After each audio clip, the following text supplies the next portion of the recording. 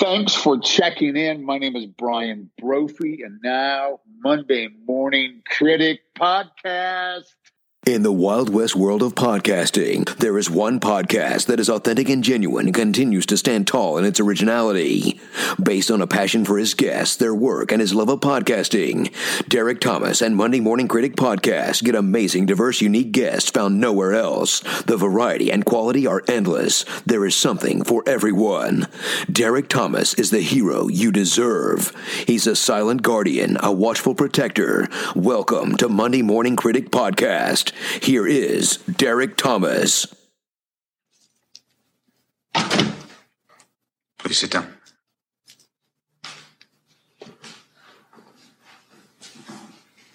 Ellis Boyd Redding, your files say you've served 40 years of a life sentence.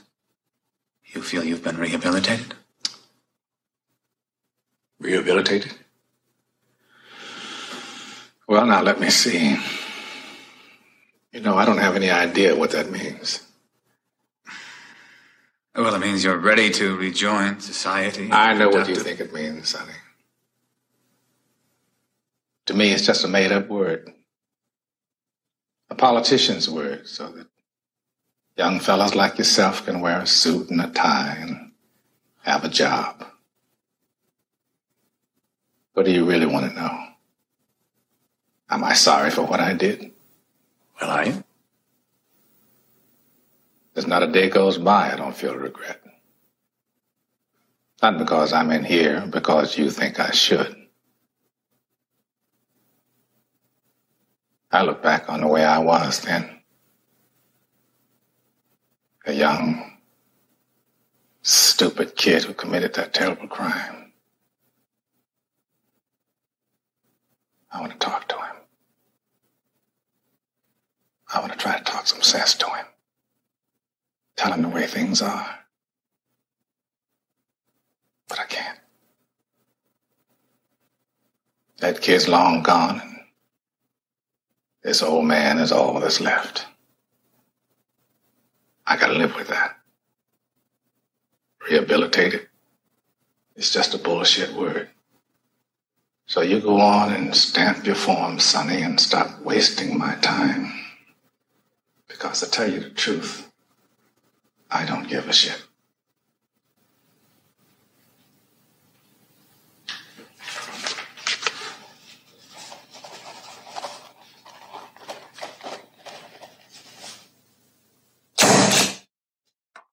Brian Brophy is a professor, director, and actor whose filmography includes Armageddon, Cradle Will Rock, Star Trek Next Generation, The Measure of a Man, and the greatest movie in cinematic history, The Shawshank Redemption. Brian, so happy to finally have you on the show.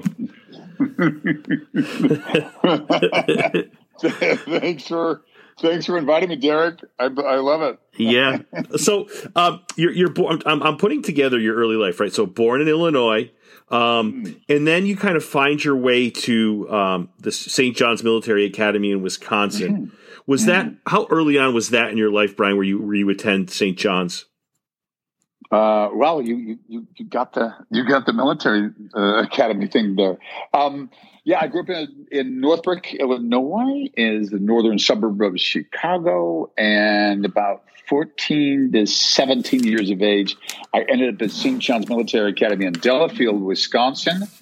And I played baseball and golf and skied and got into American history and a little bit of science and parapsychology, as I was really into that. Took Spanish. And then we all moved to Montana, which is kind of an ancestral home for us. The Finches homesteaded there in the 1870s in Montana. And so we all ended up in Bozeman, Montana, where I ended up my illustrious high school career in Bozeman, Montana, at Bozeman Senior High School. And out of there, ended up at the Montana State University in physiological psychology. That was sort of that academic track that I was on. Yeah. So how is when you're at the military academy? Are you homesick a lot? Do you learn a lot about yourself, Brian, in your time there? Oh my God, what a great question. No one's ever asked me that question before, Derek. How dare you, Derek? Yeah, it's so funny that I have all these letters that I wrote back and forth to my parents, and there is such a simplicity to the letters. It's like, please send some oranges, so can when will you be coming up? I'm looking forward to the holidays. Can I bring a friend of mine home with me? Can you come up for the weekend, Daddy? Mama, can you come up and see me? So especially when you're the 15 years of age, and you're what is called a young, you're a new recruit, right? You're old boy, new boy. So you're a new boy, and you're learning a whole different way of behaving. Very strict, very orderly. Yes, sir. No, sir. Very early reveille. I can't say it. Reveille in the morning. It's like manic at like 5:30 in the morning. Like, wait a minute, this is way too early. And then, of course, lights out in the early evening. So the first year was really rough. I think the great thing is I made some excellent friends. Fernando from Costa Rica, and Eddie Lee, basketball players. So I made good friends as we progressed. But that sophomore and junior year, you get used to it, because you're so busy. I was taking rifle. They had, you could, so you had to you learn how to shoot an M14, and that was part of the skill that you had. You had to learn how to read maps and, make your way. They throw you in a river and sort of make your way downriver. I mean, sure enough, that was easy. But, in the springtime at high tide, in the springtime when all the waters, all the snow is melting and you're going downriver, in southern Wisconsin. And then the men who were teaching us, a lot of them were from Vietnam. I mean, a lot of them were coming back. And so a lot of the stories that they told us in our junior ROTC classes and in our history classes, these were guys that had come back from Vietnam, 73, 74, that time period. And I learned a lot about the American War in Vietnam from them. Right. And do you find when you go to Bozeman High School, I don't want to say culture shock because that's an overused term, I think. Do you find that it's drastically different from your time at St. John's? Well, the main difference is there were women. There were young women there. Right. There were, so military school was all boys for 3 years. Right. And so that was the biggest adjustment. I also went with my brother, and we were, it was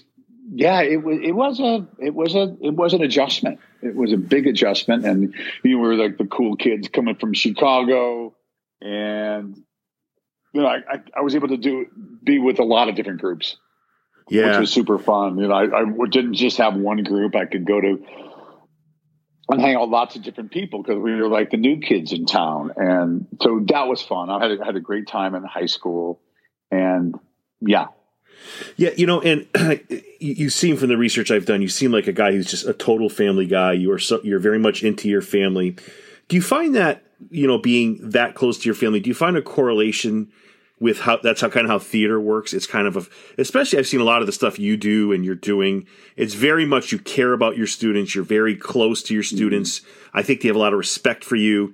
Do you find that being a father and that family dynamic is very similar to the dynamic in a stage environment?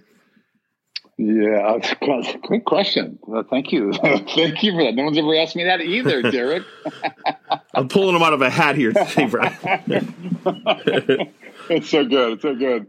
One of my happiest days was my first daughter. It's to have my wife and myself. I had two girls. They're 28 and 25 right now, and I couldn't be prouder of them. And I think being a father makes you patient, makes you more patient. It can be infuriating at times, and it's embarrassing for them sometimes to like be with me, because I like to have I have fun with them, no matter what my own kind of fun, where they have to learn what Dad thinks is funny. A lot of pratfalls, walking into signs, tripping in busy airports, things like that. They kind of get used to it over the years. But I think that part of raising kids and working with students, there's a corollary. Yeah, for sure. There's I think it comes from, I was an ADD kid, so I was like one of the first Ritalin children in 71, 72, before I went to military school. And so I think I look back sort of my journey and how I get to where I am right now. And I was one of those kids that really couldn't sit still a lot of the time. And so now that I'm older and, supposed to be wiser, I look and I think I want to give back to those students that probably are more on the neurodiversity spectrum, because I work with a lot of folks at Caltech and JPL and sort of my Caltech community, where there's a lot of people who have multiple levels of intelligence or frames of mind that Howard Gardner talks about. And I think, at an early age, being sort of singled out for that neurodiversity at that age in some way, I think helped to create a lot of empathy with other learners or other people. And then, of course, I got involved with theater, which really opened up a whole nother world and realizing the community, the collaboration that's needed. And I think my neurodiversity, in that case, my ADD, was really kind of a superpower in some ways, because I was able to focus. Like, for example, right now we're doing a musical called From the Earth to the Moon. It's an adaptation of a Jules Verne 1865 novel. And I've got 25 people in the show. And I'm able, when I'm directing, to have a perspective on the stage picture, but also the individual images, and also be able to track the words or the lyrics or the movement in ways that really kind of fire all my cylinders. You know what I mean? And so I think all these things come together: being a father, being a director, having the ADD, like being able to work with people, not just these students, but, students in years past, whether it's in India or UC Riverside or Cal State LA or Pomona College or Art Center or wherever, you develop a skill that is a collaborative one, because theater is just a collaborative art. You have to be able to get along with people and allow all of their special gifts to rise to the surface as well, right? You don't want to shut anyone down, but you do have to help direct or finesse or find the subtlety of an expression in service of the play or the playwright, the thing, the object that you're making. Yeah, and you talked about theater opening new worlds for you. Legitimately, Bosnia, India. Your theater has taken you places that most people never even dream of going. And we talk about your work at Caltech. I've had guests on, Brian, before where they're famous authors, actors, directors, and they've done a lot, like some really special work. And they go into the field of academia. They teach like you're teaching, and I almost 99% of the time feel like the students never ask them about, their big work with this or their huge accomplishment with that. But I have to say, I don't get that sense when it comes to you. I feel like your students really appreciate, of all the stuff you did, especially the Star Trek stuff, which we're going to touch upon. And it's such a perfect place to kind of bring Star Trek up, right? Caltech, a blend of science and the dramatic arts. I just feel like there's a lot there. Do you feel like your students are curious about your body of work as an actor? Not really. I think when they realized, for example, I had one student that wanted to be involved with the costumes, right? She came to my office. She's like, "Oh, I really want to get involved we were thinking of doing steampunk 1860s, Jules Verne, goggles and boots, and the whole. And then we were talking, and then all of a sudden there was a card on my desk from Bruce Maddox, and then all of a sudden she looked at the card and she was like, "Are you Commander Bruce Maddox?" And I'm like, the character that I played, "You're Bruce Maddox?" Well, that's it. I'm Brian Brophy. I played a character there was, and oh my gosh, I can't believe, and everything kind of changed. On the one hand, she was excited to be involved with this musical, but then when she found out that I was, the real Bruce Maddox in Star Trek: The Next Generation, she goes, "Oh, you were in season 2, episode 6," and she even knew. I don't know if that's the right episode, but she even knew the episode that I was in. So when people do find that out, especially when I'm working at Caltech and JPL, that there is this, I don't lead with it.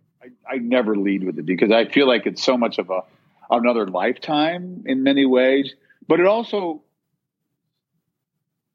something that's very recognizable for people, and it really has a special place in so many people's early lives. Like I remember being at a hotel in India, and they go, "Oh, Mr. Brophy, you must come to our hotel." And so I come and like, "Oh, we want to give you the suite," and like, really, why? "Oh, you were in Star Trek." And this one kid who was like the maitre d', the concierge, I guess.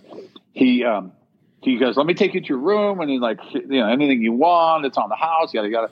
And he said, "I grew up with Star Trek, and my father on Saturday nights." It's not like he had a broken, like the marriage, I guess his parents weren't together, but he would have Saturday nights with his father watching The Next Generation. Wow. in the mid 90s or whatever it was for this kid. And it had such a special place in his life. And I've heard that from more than a few people.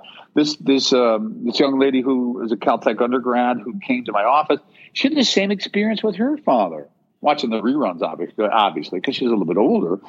But it was the same kind of experience. They had this really warm memory that they had with their family. And so that's when it really connects with me. Yeah. Yeah. And you're leaving out some really special moments because you did a wonderful podcast. I listened to the whole thing with, I think, a student named Mike. I thought it was a great. Oh, yeah. And you did a wonderful, I didn't get a chance to see it, but a Zoom call with the episode that many kids, I know my Star Trek when it comes to the movies. I'm not, when it comes to the television part of it, I'm okay. I'm not great. Mm-hmm. But you did a Zoom call with, you did the episode Measure of Man with your students. I was just like blown away at how special that is. Gosh, I totally forgot about that. Where did you even see that? Did Mike posted that? I guess he did. Was that part of the podcast? I can't tell you where I get my information, Brian. I mean, I can tell you, but I can tell you how, as somebody who we're about to get into the work of yours that has moved me the most. But I have to say, for you to do that and give back to your students, Brian, I mean, that's just such a sweet thing. Well, it was Mike. Yeah, Mike is a special human being. He's one of those. I mean, as a professor, as a teacher, as an educator, there are people that come through your life, and maybe you see them for 3 years, 4 years. I had one graduate student that I'd known for 7 years, working on her PhD and starting the storytelling for scientists class that we were involved with. But Mike, there's just like a handful of folks that really kind of move you in a place that with such gratitude and with such ease of comfort that he had with other people, and how much he cared about other people, and how much he loved science and astronomy and astrophysics and bio. Well, what the heck does he do? He's thinking bio. He's geobiologist. Like part of it is like SETI, looking at extraterrestrial intelligence too. That's part of what drives him in his search for finding out things about the universe. So Mike is a special guy. I love him so much. And I think he's working on his second postdoc right now on the East Coast. Wow, very impressive. And I will say this last thing about Star Trek. I know people are furious that you are not in Picard. I mean, forget the students that you have. I mean, just Trekkies in general. Really disappointed that you're not a big part of that because your character and your character's, I would say, accomplishments in that series are kind of used in that first season in Picard. So if they ever hypothetically came to you, I mean, maybe they have. I mean, with NDAs and all this stuff going on, I'm not going to press you on it. But if they came to you, would that be something you'd consider or maybe consider? I feel like it's a little. Well, I think that what. Well, I didn't actually watch the Picard. What I do know is that many of my friends who follow Star Trek pretty intensely and are friends of mine who come, they get information way before I do, because no one in Paramount or whoever produced this thing didn't pick up the phone and, make a simple phone call to find out that Brophy was the real Bruce Maddox on the Caltech campus, developing new musicals, right? So, and I was surprised that Patrick didn't, because we had a pretty good relationship. I got along with all those folks that worked on that. It was a really good episode. I mean, for me as an actor, it was just really be able to work with Patrick Stewart across from him and some of the other actors in that.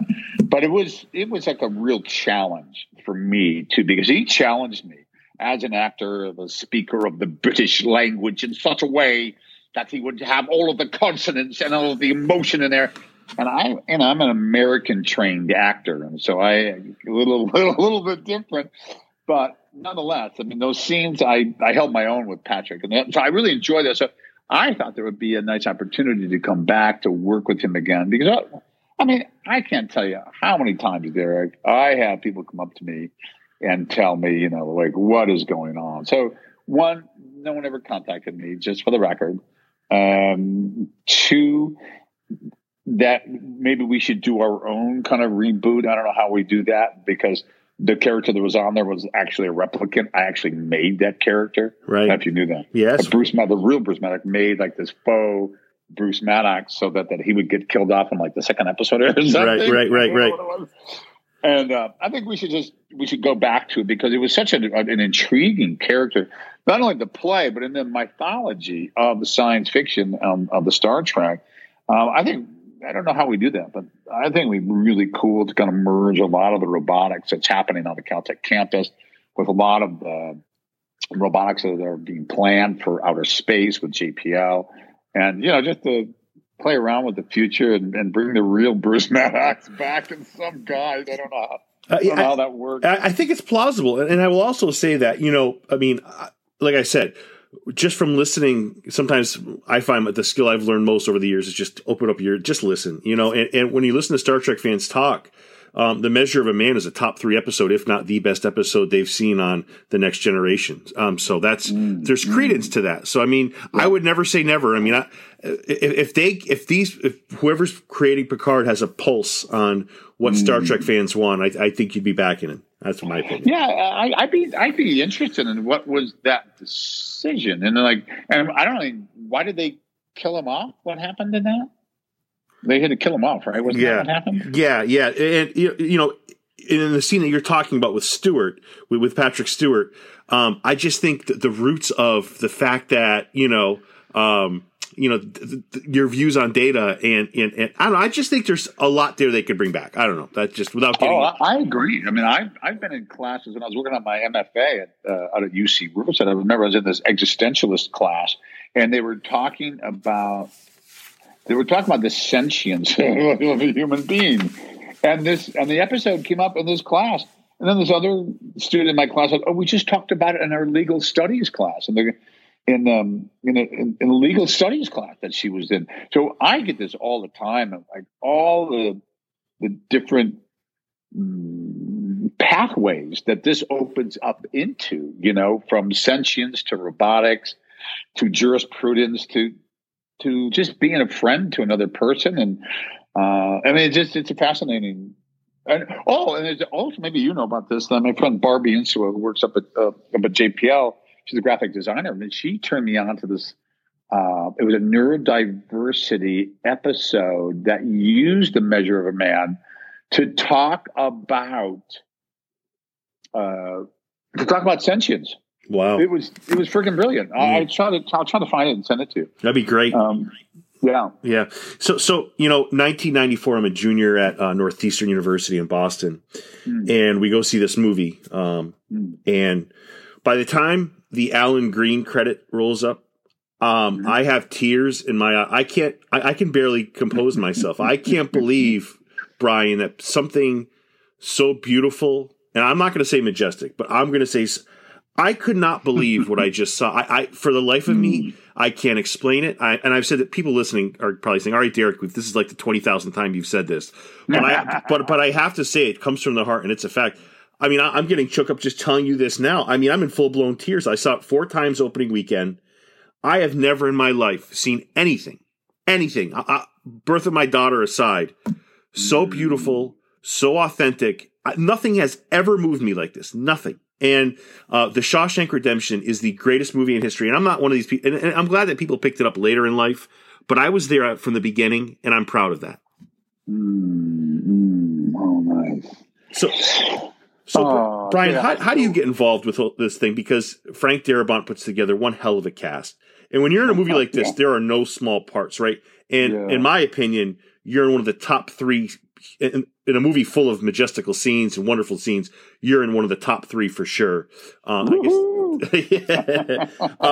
How do you get involved? Because and we're going to get into it. I think it's a big scene for a ton of reasons. But how is your involvement? And do you find? I'll let you answer that. Then I'll follow that up.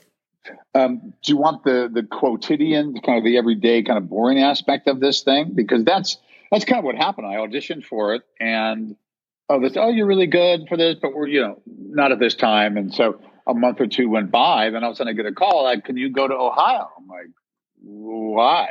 "Well, you just got cast as the hearings officer in the Shawshank Redemption." I was like, "Why do I have to?"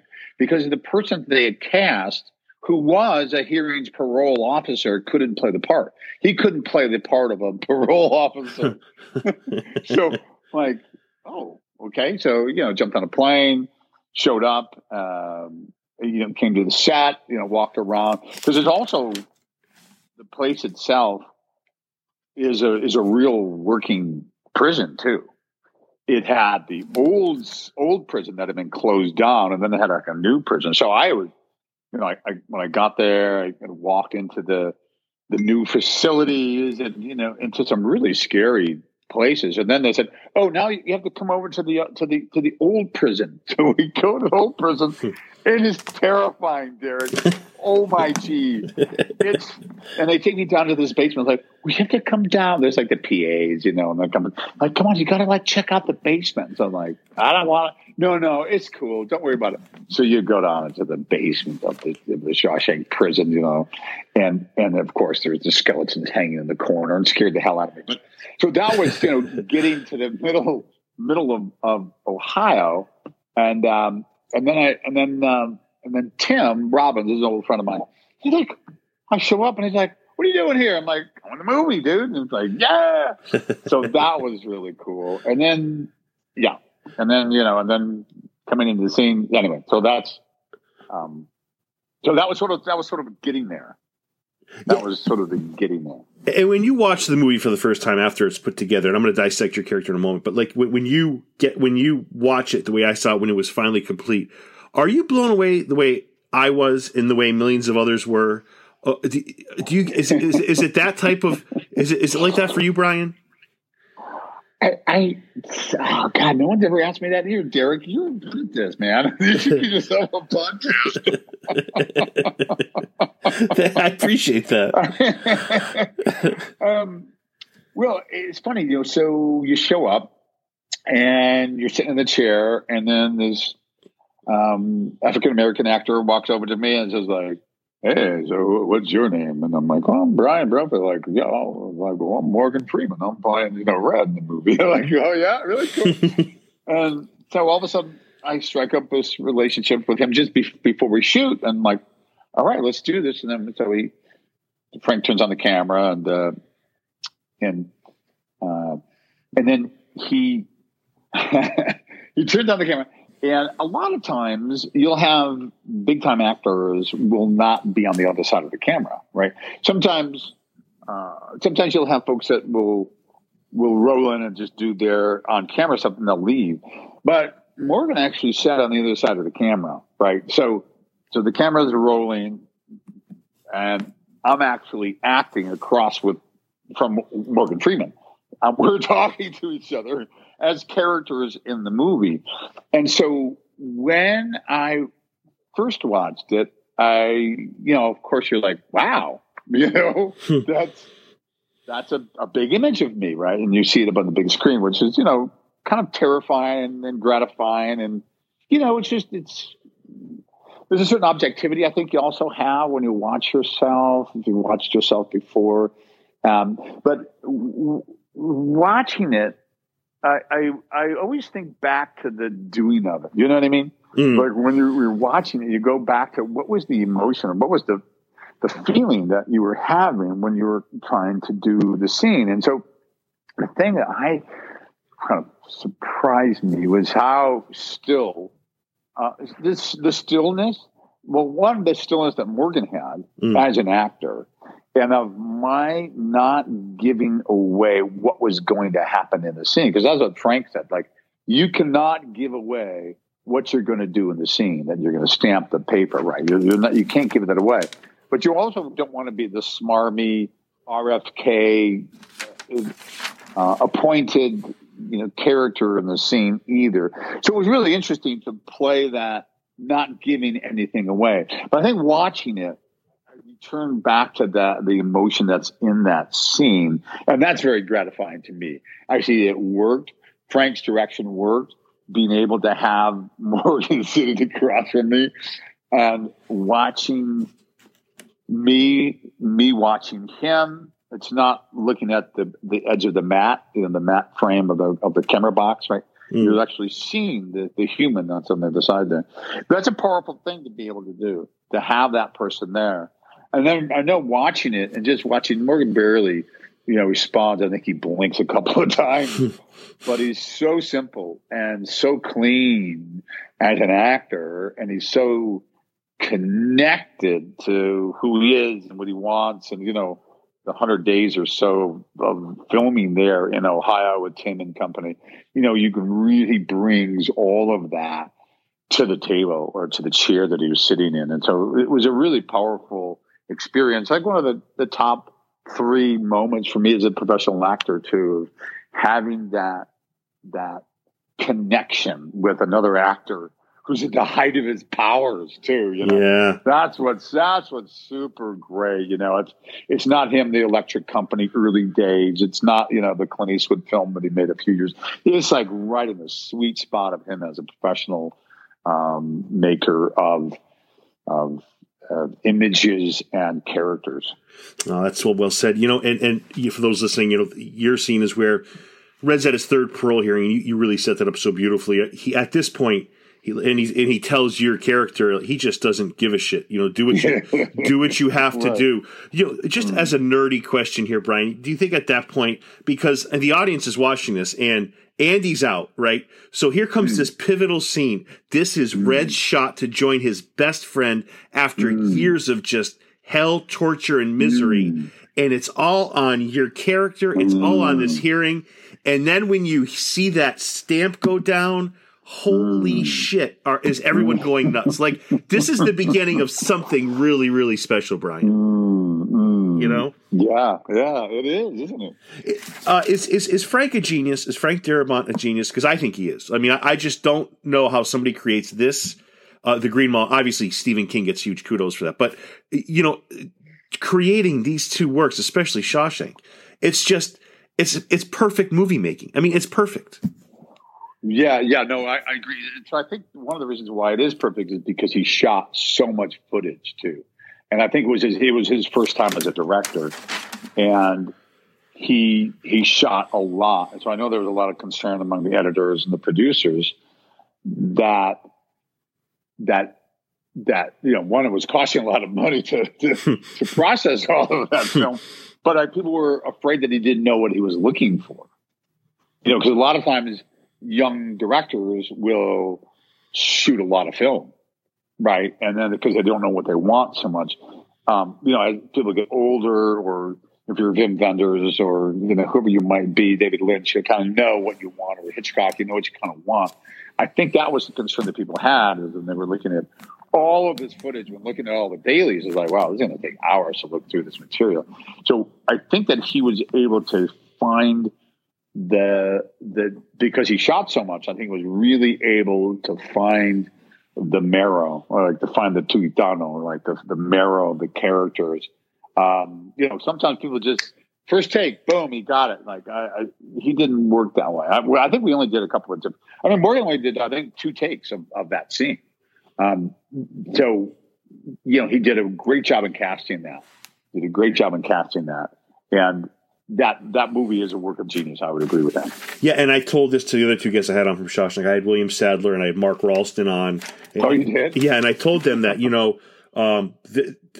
you mentioned this is one of the top 3 moments being in this movie. But I mean, do you actually? I can't. There's nothing I can compare it to. Like being a part of this movie, I feel like I don't know. It's just I don't know how to put it, cultivate it in words. I just feel like. Do you feel like it's like? Do you consider it the best movie of all time? Do you feel like you've been a part of something that's uniquely special, never to be? I mean, this will never get remade, ever. I mean, no, that's true. That they will not make that. I mean, of American films, I mean, if you think about American films, I mean, it's up there with Apocalypse Now, Goodfellas for me, and then Shawshank. I mean, those would be 3 of Little Miss Sunshine, of course, but yeah, you have those. I mean, that's up there with my favorite, films, like the top 3. Because it's a great film. I mean, it's just definitely up there with. I mean, I would think of films of the last 30 years. You know what I mean? That range. I mean, if you go back to Double Indemnity, you get other movies. But if you look over the last 30 years, I think these 3 films to me are 3 quintessential American films that are sort of my top 3. I would say. Brian, what do you think it is? As you're a director, you're a guy who knows what he's doing. You love cinema. What do you think it is about this movie that really resonates with people? Because I feel like you read the comments on IMDb, you read comments on YouTube, you listen to the absolute majestic Thomas Newman soundtrack, all 53 minutes and 31 seconds, 21 songs. What is it that this movie, it puts its hands around people's hearts and it doesn't let go, not just when the movie's done, ever. And I don't want to sound over the top, but that's just a fact, Brian. Yeah. What do you think it is about this movie? I think it's we want justice in some way, right? And I think that our society right now wants justice. Yes. I think they want some accountability for where the world is right now. And I think in some way the movie gratifies that redemptive spirit that we all have. We all fuck up in some way, right? Right. So we always want to be redeemed in some way, whether it's a small or a big way. I mean, there's just redemption, obviously, that the characters, the character, Andy's character, Andy Dufresne's character, has been wronged and set up, and all the different bad things that sometimes happen to us in real life. We have people that are always, making life for us difficult, right, in some ways. But in this case, the stakes are so high, right? The stakes are so high, and then we just see the corrupt practices within that bureaucratic penal colony, and how one man, in this case Tim, as Dufresne, gets redemption. That's what it is. I think we all relate to somehow being wrong in our society on a smaller or big level, that we want accountability. We want something to happen so that when that shoebox, right, when he goes out to the rock, the rock quarry out there, so beautiful, and he finds it. I mean, it's just even the sound, right? Isn't there like the crow in the background when Morgan's walking through the field?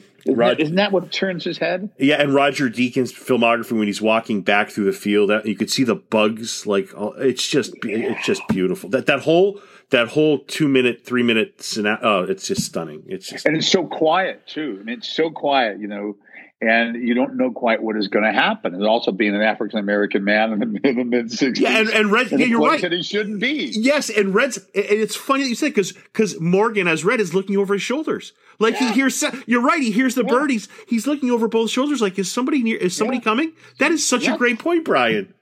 Am I getting set up? Yeah, is this for real? Like, yeah, that's such a great point. I never thought of it that way.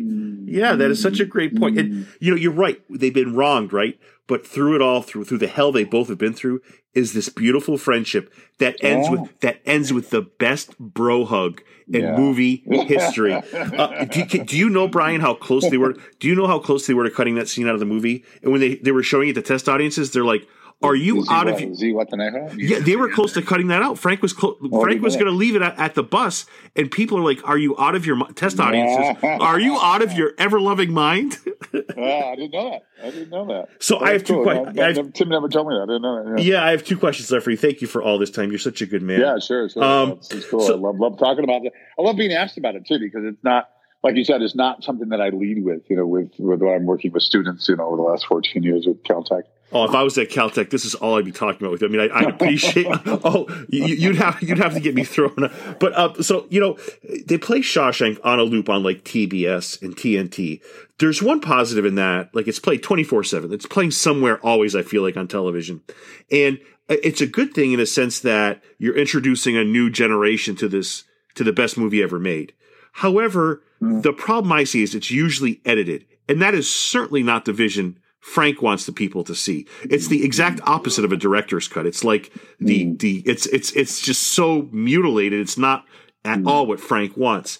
I think it does the movie a disservice. I wish they would stop playing it on a loop. Not because I don't want people to appreciate this work of art, but I feel like it destroys what the cast, what Frank, what everybody put together. Am I into something with that? Well, I mean, come on, Derek. You got to sell appliances and supplements and Peloton, and make us feel guilty for not getting enough Christmas presents for the people in our lives, like all of that. So you got to have those things in there, which I agree. It's completely. I actually,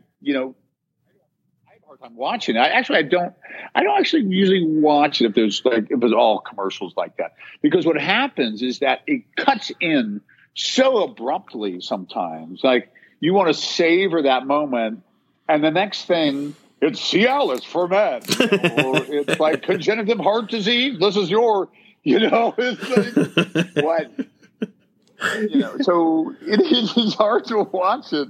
I agree. I think it does the film a disservice, but I don't know how else you do that unless you put it on Netflix or Amazon or wherever.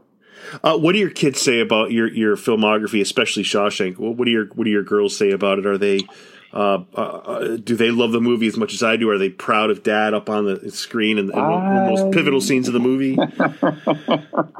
I definitely get bragging rights when they're talking to their friends. Nice. They definitely got bragging rights. Especially for Shawshank, I think it's always that's definitely up there. It depends on who they're talking to. Sometimes it's like, oh, you were in Max Headroom. Like, wow, you were in Max Headroom. Or there's certain things that I've done that I'm really proud of and that are super cool, that are kind of edgy and offbeat that you never get to see either. Although I do get residuals. I still got an 11-cent residual from like Father Dowling episode, which is so funny. That's great. The last question, you mentioned Tim Robbins a few times. You are in Cradle Will Rock, which has an unbelievable cast. So does Tim remember you? Because that's 99. So that would have been like what 5 or 6 years after Shawshank. Does Tim remember you? Because he directed. For those listening, does he know you? Does he bring? Do you guys share a moment there? Was that how does that happen for you? How does what happen? Your role in Cradle Will Rock. How does that come about? Does Tim remember you from Shawshank? So Tim and I go back to, we're in a theater company called the Actors Gang. Gotcha. Jeremy Piven, Johnny Cusack, Fisher Stevens, Kerry Armstrong. Jesus. Yeah, it was a crazy bunch of super. Jack Black was there. I mean, there was a super talented group of just crazy motherfuckers that would just do just about anything. And so we started doing a lot of avant-garde, agit-prop theater, 86, 87, 88, 89, 90s, through all the 90s up until about, I think my last show was like 2000. I started teaching college more. But Tim has directed me multiple times in the theater, but also I was in Bob Roberts. I actually the voice. I don't know.